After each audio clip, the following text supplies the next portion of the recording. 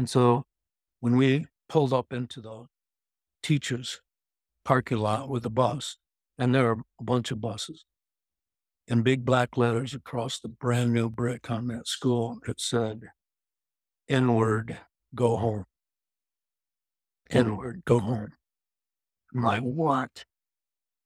So we walked in the building, and there was a group of white guys standing watching us come in, and it just ticked me off really bad. So I'm like, what are you looking at? And they didn't say anything, which is good. And we just kept on walking. But that day, probably in the afternoon, was the first race fight.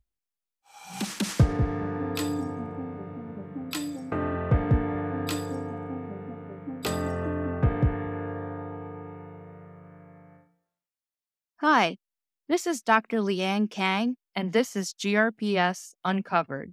In episode 2, I interviewed Jerry Bentley, who began kindergarten in GRPS in 1957. Jerry attended South High School for a year before it was closed and was bused to Union High in 1968 as a part of Grand Rapids' racial integration plan. This was a controversial plan since the city was closing down a high school that had the highest concentration of Black students and was busing only Black students to white schools. Jerry recalls it being terrible times. After graduating Grand Valley State University in 1975, Jerry would work for GRPS for the next 35 years as a physical education teacher, tennis coach at Creston High, and a principal. Jerry was inducted to the Michigan High School Tennis Coaches Hall of Fame in 2020. Now, I have to share with you that when I was given Jerry's name to contact because I was told he was one of the South High students forced to bus to a white school, I was expecting to talk to an African American man when I opened up Zoom. Jerry is white. His family was one of the few white families who lived in Grand Rapids' southeast side, where most Black families lived. Listen on for Jerry's unique recounting of someone who was white and lived through busing and Grand Rapids' racial integration plan.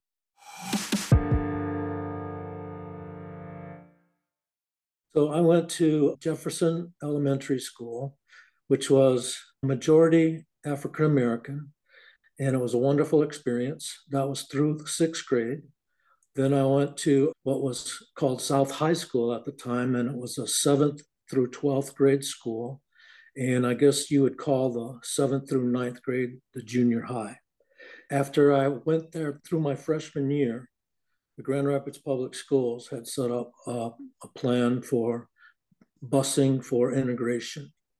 And so South High School was a majority African American school. And so they had some boundaries that they made where most of the kids that were white, they went to Burton Junior High, and they were bused mostly to Central.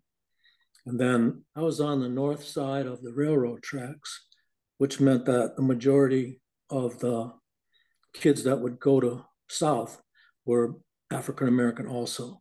And so I was on the northern side of the railroad tracks, which meant that everybody that was on the north side, there was another couple of boundaries that I didn't know what they were about. My boundary was that I got bused to Union. And at that time, Union was very majority white school. And it was brand new building. And so that was in the fall of 1968. And so I spent my sophomore, junior, and senior year at Union. And then I started at Grand Valley after that. And then 4 years later, when I graduated, I did get a job with the Grand Rapids Public Schools. My first year was as a security guard at Creston High School and a coach. I started in 1975 in the fall, and I wasn't teaching, I was a security guard because that was the position they had. And the personnel director at that time was a teacher of my older brothers and my sister when they went to South. So he hired me as a security guard, and I spent 1 year doing that. And then the next year, I started teaching elementary physical education. And I was called a consultant because we went from school to school. And from that time on, I was at, I would say, at least 40 different schools in the Grand Rapids Public Schools. Elementary, phys ed teacher, would go to a lot of schools. And you started kindergarten. That must have been, let me think here. I think I was 57. I remember my kindergarten teacher was Miss Williams. In first grade, I had Miss Golden. Second grade, Miss Dolzema. Third grade, Miss Dickinson. Fourth grade, Miss Rosalie. Fifth grade, Miss Bergout. And sixth grade, Miss White. And they were all wonderful people. The students there were mixed people, white, black, Hispanic, Asian, and we really had a good time. And so it was Jefferson Elementary, and it was an old, like 1875 building that looked like a castle. Fire escapes and 3 stories up, and it was an interesting building. They since tore it down and put up a modern one. I lived on Fair Street, and it was an inner city school, and we just had a really good time in that neighborhood. I come from 11, I have 10 siblings, and mostly we just played outside all the time and had a good time. And our neighborhood had a good mix of ethnicity. So it was kind of fun growing up there. And then in 10th grade is when they started busing for integration. And I have a lot of mixed feelings about that because I had a good time at South and all the coaches knew me. I thought I was going to have a decent athletic career like my older brothers did at South. And that's when they started busing, and that's when I went to Union. And I remember the first bus ride I took for 2-a-day practices at Union. It was me and a bunch of my friends, but they were all black and I was white. It wasn't a problem for them and it wasn't a problem for me.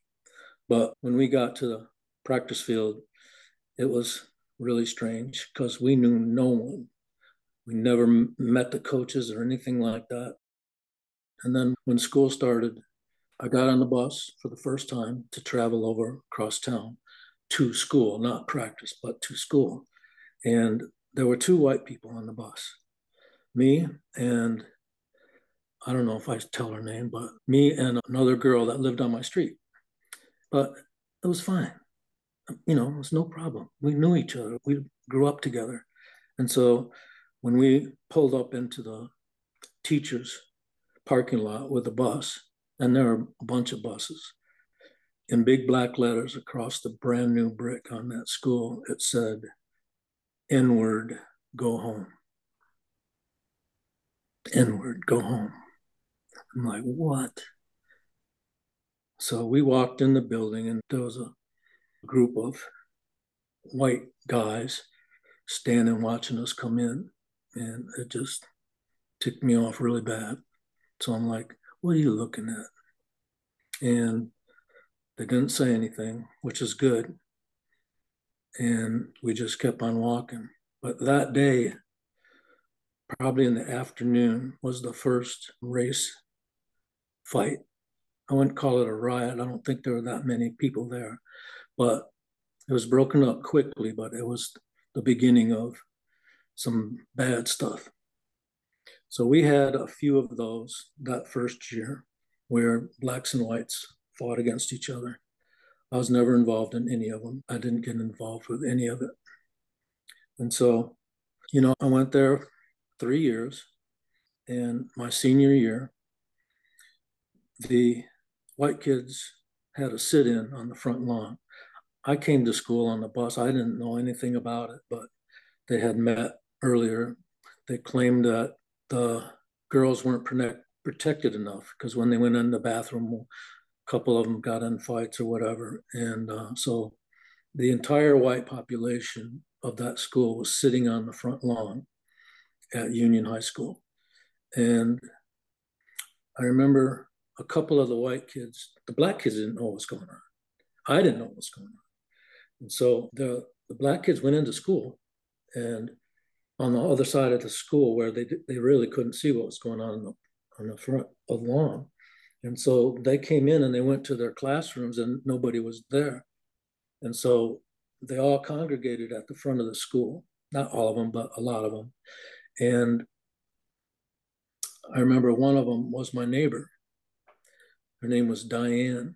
And she came walking across the front lawn and somebody called her the N word.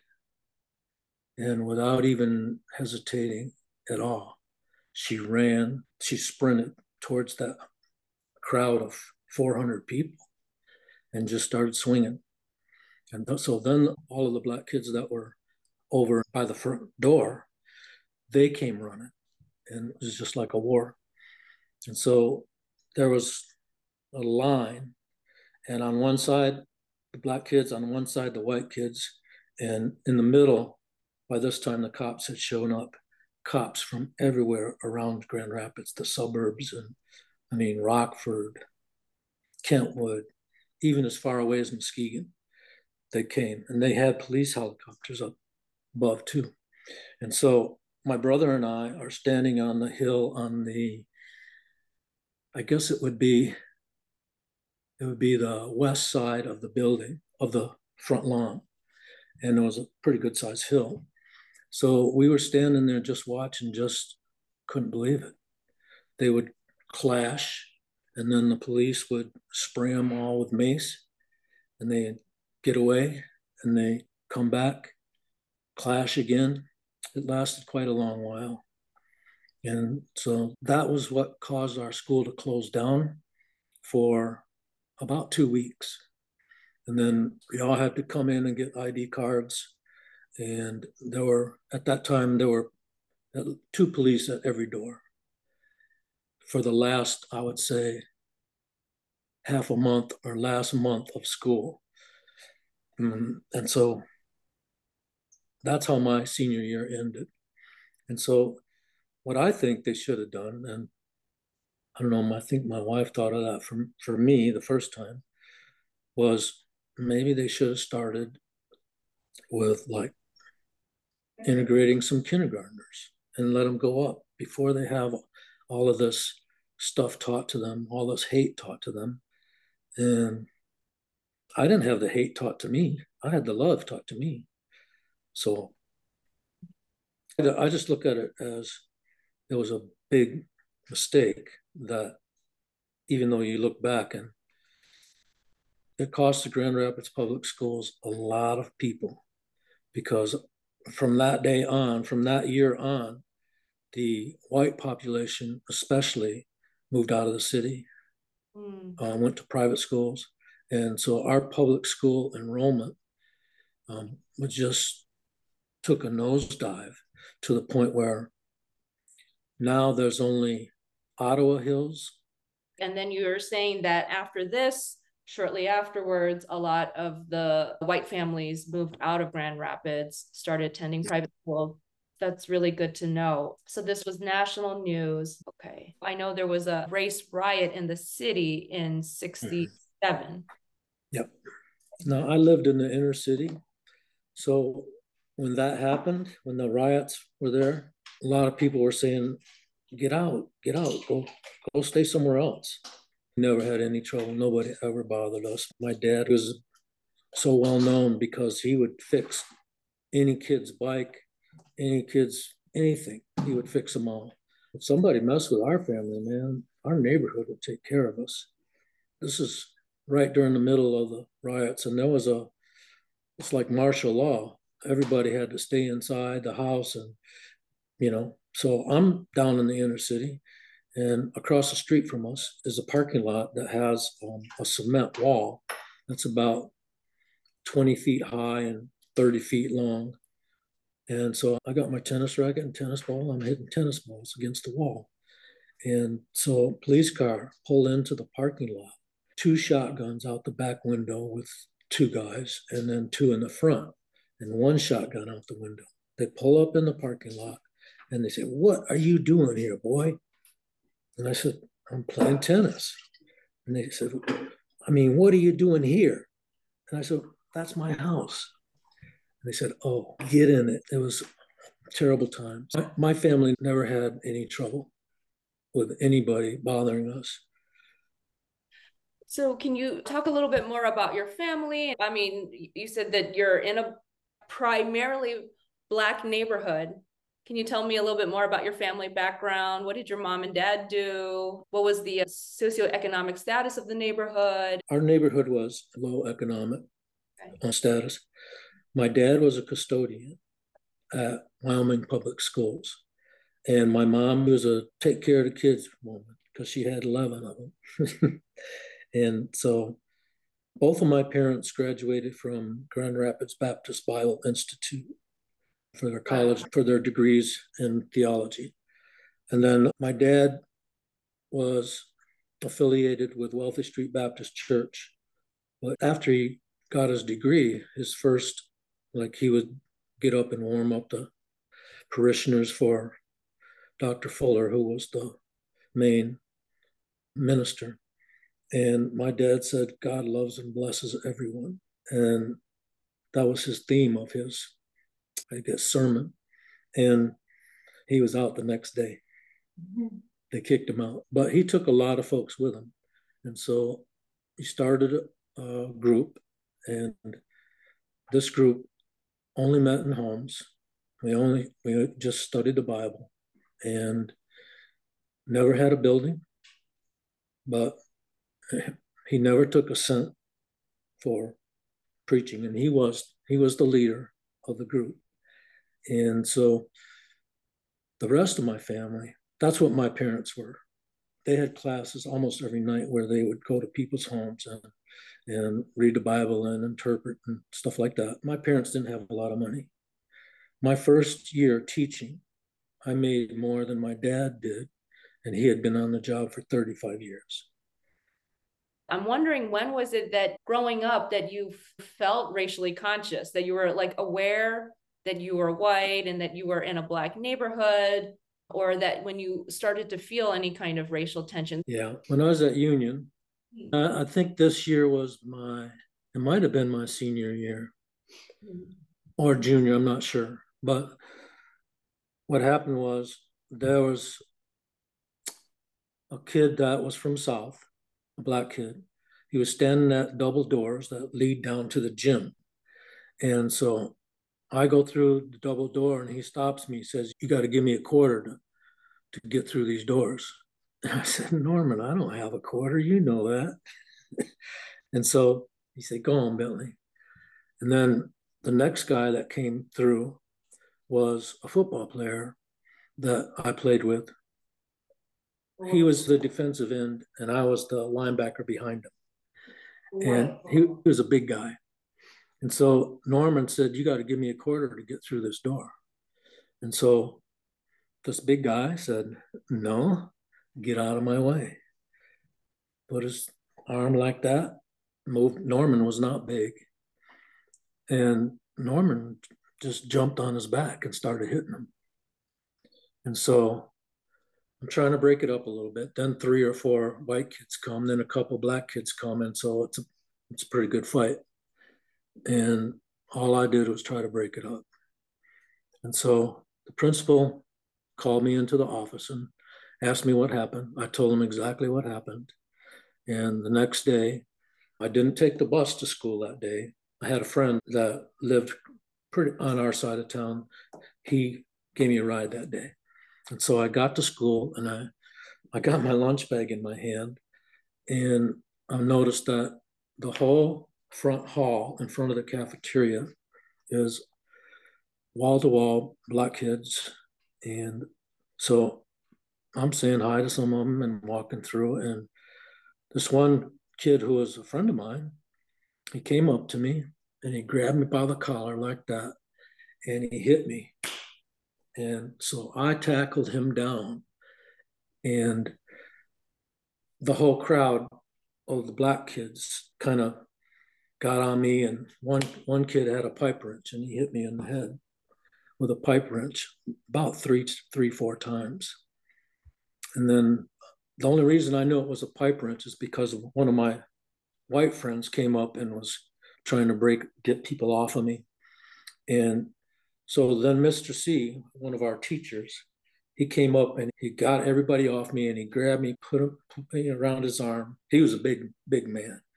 And then everybody dispersed and he took me down to the office. And then one of my friends that saw the whole thing, he said, "What about him? He's got a pipe wrench. He hit Jerry with it." And Mr. C, he said, "I'm just getting Jerry to safety." And so that was profound for me. It was like, man, that was Sam. Sam was my friend. And so a couple days later, I'm driving. Maybe I was going to the store. I was driving my brother's car to the store and walking down the street on Jefferson Street. I see Sam, and he's got his tennis shoes over his shoulders. That means he's going to the Youth Commonwealth, the Seidman Center, which was like a kids center that had basketball courts, ping pong, pool, all that kind of stuff. And he saw me and he started running. And so I said, "Well, wait, Sam, wait." And so he came back. I said, "I'm not mad at you. I know why you did it. I know they made you do it. And I understand why they did it. Because they considered me at that time kind of like a snitch. They figured I shouldn't have said anything. And I understand that. But what was done was done. Sam had his hand wrapped. When he hit me, he broke his hand. That's what he told me. I said, "What's wrong with your hand?" He said, That's the one I hit you with." And he got in my car. I drove him to Seidman Center, and we've been good ever since. I don't know how I would have done anything different. I might not have said anything. Oh, your story, they're just incredible. I'm amazed. But I guess in the remaining time, is there anything else you would want the public to learn about, given your time and experience in GRPS? One of my best friends right now, best Facebook friends, was a student at Sigsbee. And he was in the third grade when I first started. And his first day of gym, he's the first one in line. He comes running in the gym, screaming and yelling, and just, he was so happy to be in that gym. And like I said before, now he's a very successful businessman. He's a wonderful person. But that first day, he came running in the gym like that. I asked him what's your name? Victor. And so I said, "Victor, you can't run around like that in the gym. We're going to do some good stuff, but you got to sit down on this line." He said, "Okay." He sat on that line and he was the wildest kid, but he just was having fun. And so was I. And the reason why I was successful in that situation, I think, is because of my experiences and because of how my parents raised me. The first question you asked me, I thought it had something to do with, like, I was thinking about superintendents in the Grand Rapids. Yeah. And so I would say the three best superintendents that I worked under were local. Phil Ronco was local.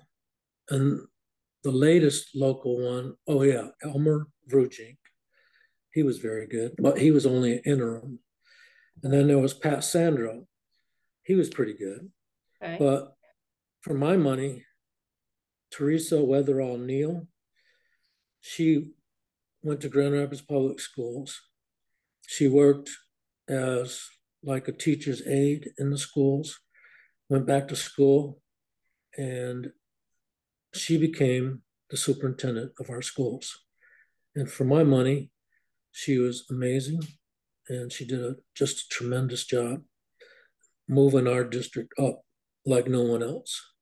So I was very proud that she came from our roots and she made it to the pinnacle, and she did a wonderful job. That's awesome. That's great. I just want to thank you so much, Jerry, for your time and your incredible stories and your service to Grand Rapids. Thank you for all the years of dedication and commitment to young people. It's been fun. Thanks for listening. Before we go, I want to thank Amanda Enka, a graduate student in communications at Grand Valley State University, for her skillful editing, podcast cover art, and the title of this podcast series.